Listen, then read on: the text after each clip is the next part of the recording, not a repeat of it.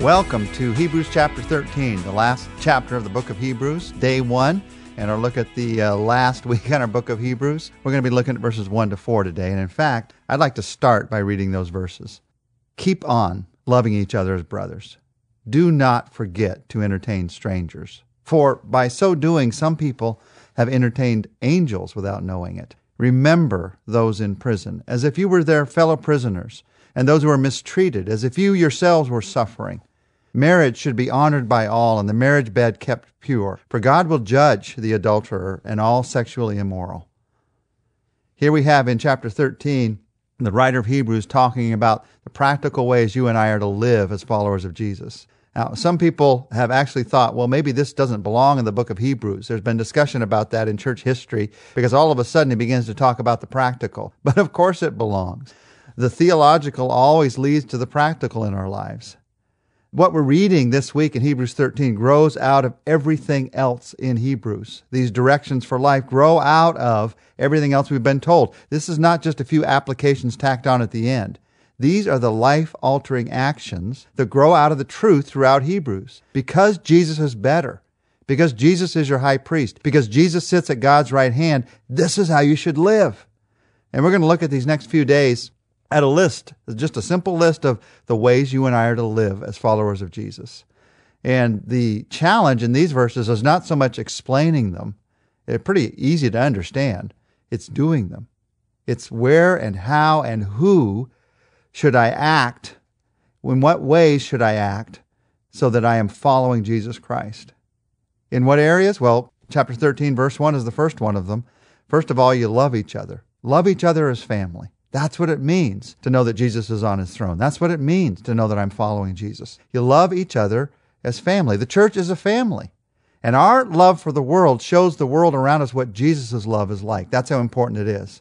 So we love each other out of the ways that Jesus loves us. Because Jesus gave himself for us, we're to give ourselves for one another. Anything less is less than the kind of love that Jesus wants in our lives. Because Jesus forgave us, we're to forgive one another. Because, and you can go on and on and on, because Jesus puts up with us and our sins and our struggles and our frailties, we're to put up with each other.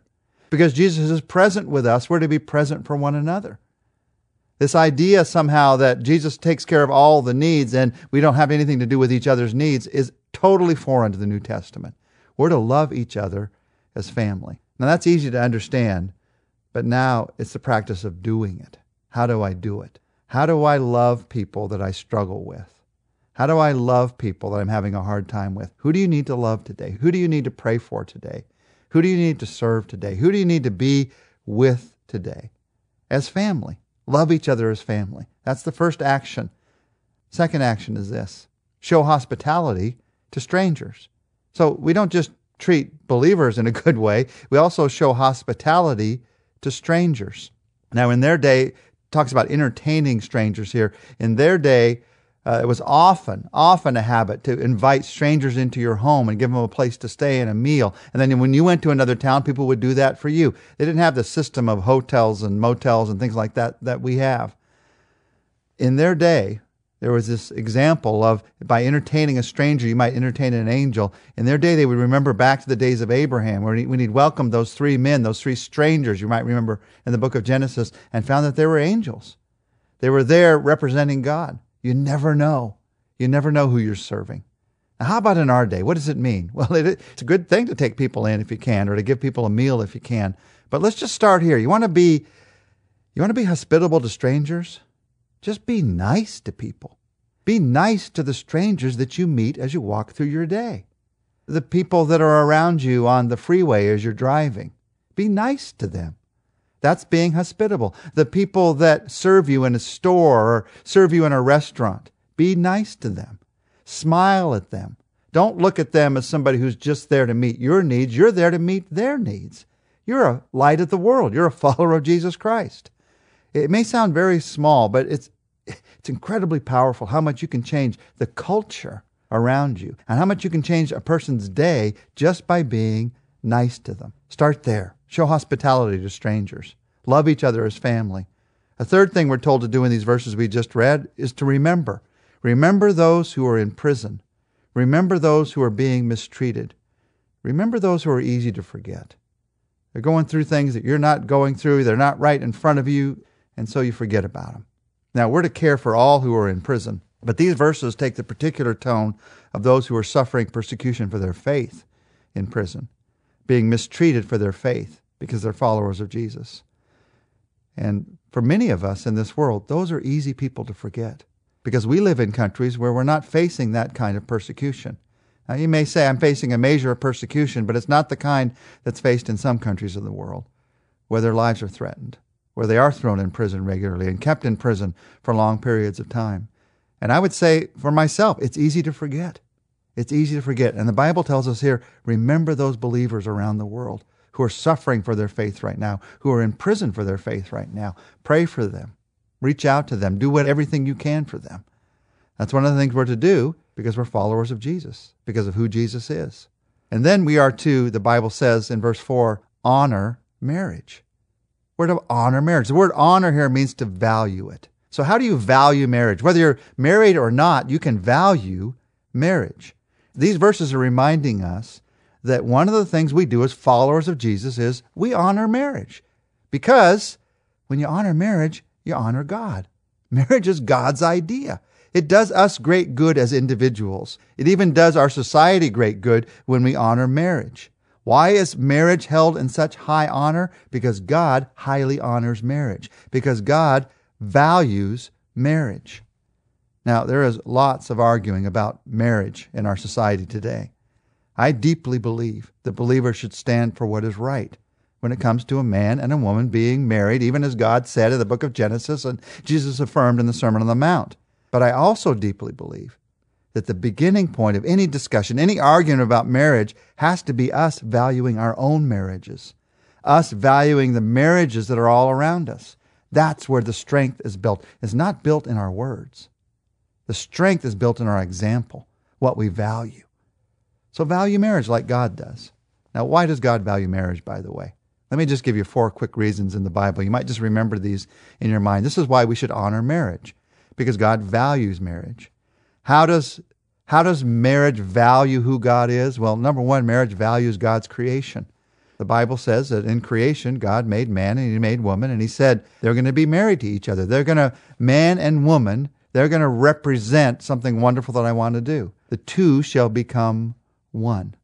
Now, in that valuing of God's creation is also our sexuality. I like what George Guthrie said about this in his commentary on Hebrews. He said, our sexuality is a power both beautifully dynamic and horrifically damaging in its relational potential. And that's true both in relationship to people and to God.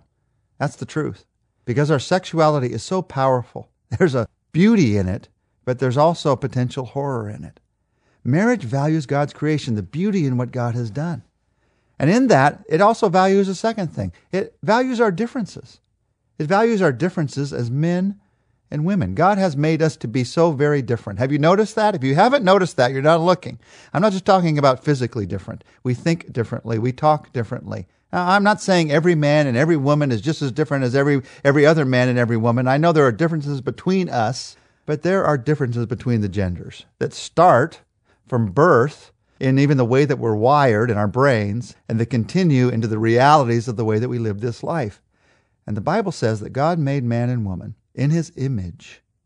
In his image. It doesn't say he made man in his image or just woman in his image, man and woman. That tells me that it takes both men and women to represent fully who God's image is in this world.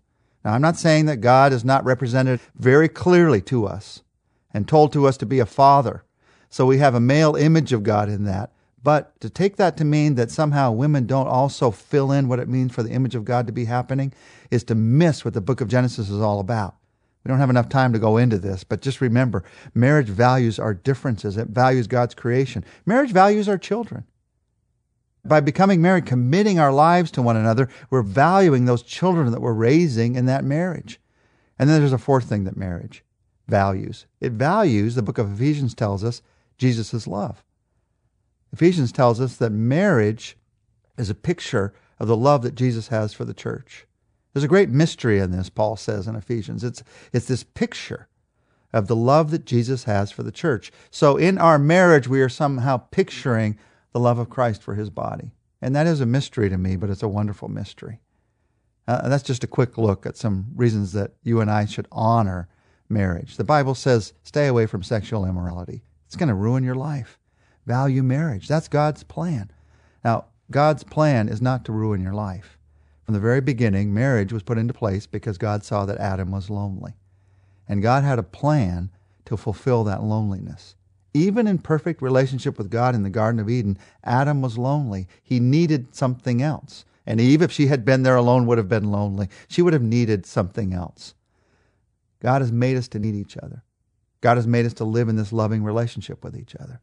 So, as we pray today, I want to pray about all of these things we've talked about, these specific actions that you and I can take, because we know that Jesus is on his throne. We know that we want to follow him. Would you pray with me? Our Father, help us to love the brothers and sisters that are around us. Give us the strength today to be kind to the strangers that we meet. Lord, give into our hearts a remembrance of those who are suffering in prison, and especially those who are suffering because of persecution for their faith. And Lord, help us to honor marriage, something you've made, your idea for your glory.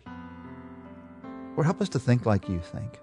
And as we think like you think, our prayer is that we would do what you would do in certain circumstances.